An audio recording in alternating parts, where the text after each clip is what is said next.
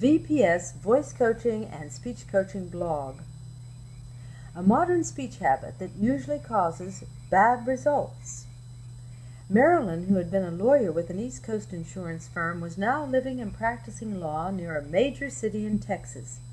This is a big city, she thought, and so they will appreciate my skills in the courtroom, and she went right out and landed one of the best jobs in the best law firms in town. The next thing she heard, while giving a brief in front of a male judge who had a heavy Texas accent, was, "I'm sorry, little lady, you gotta slow down if you expect me and the jury to understand you."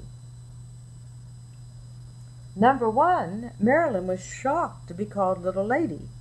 And two, she was shocked that her fast talking, which had been prized in the East Coast insurance world, was now being ridiculed in front of the entire courtroom. "I was so shocked," she told me, "that I checked in with the head of my law firm, thinking that this particular judge had a bias against women lawyers from back east. And my boss told me, get help with your speech so that the judges will feel more comfortable while you're speaking in court on behalf of your clients." I told Marilyn, yes, maybe the judge had a bias against women lawyers from back east. Who knows? However, I suggest that you can level the playing field by slowing down and speaking clearly. Fast talking, or data dumping, is one of the most prevalent bad speech habits today, and it can stop your career. After all, the name data dumping implies that you are saying all the relevant information on a particular subject as fast as possible, with little regard for your listener and whether he or she understands you. Marilyn, I know that fast talkers like yourself don't think of it that way. However, people can have all sorts of biases around fast talking. For example, you can be perceived as trying to double talk a point in order to confuse the situation, or that you're insecure and have a lot of anxiety, or worse yet, that you don't know what you're talking about and you don't want people to know it. It may be that in his own way the judge was trying to keep you from being perceived in any of these ways. Who knows?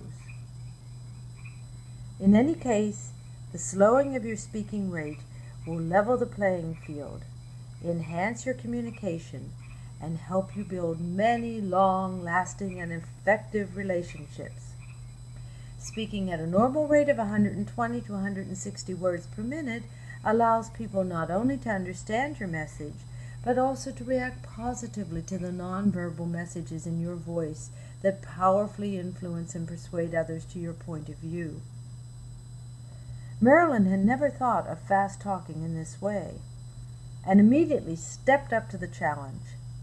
She slowed her speech, and the positive results in her communication, combined with her enormous legal talent, opened many doors for her to advance in her career. A confident, powerful, and persuasive speaker always wants the listener to fully comprehend his or her message. Please use Marilyn's story as a benchmark to assess your own speaking rate.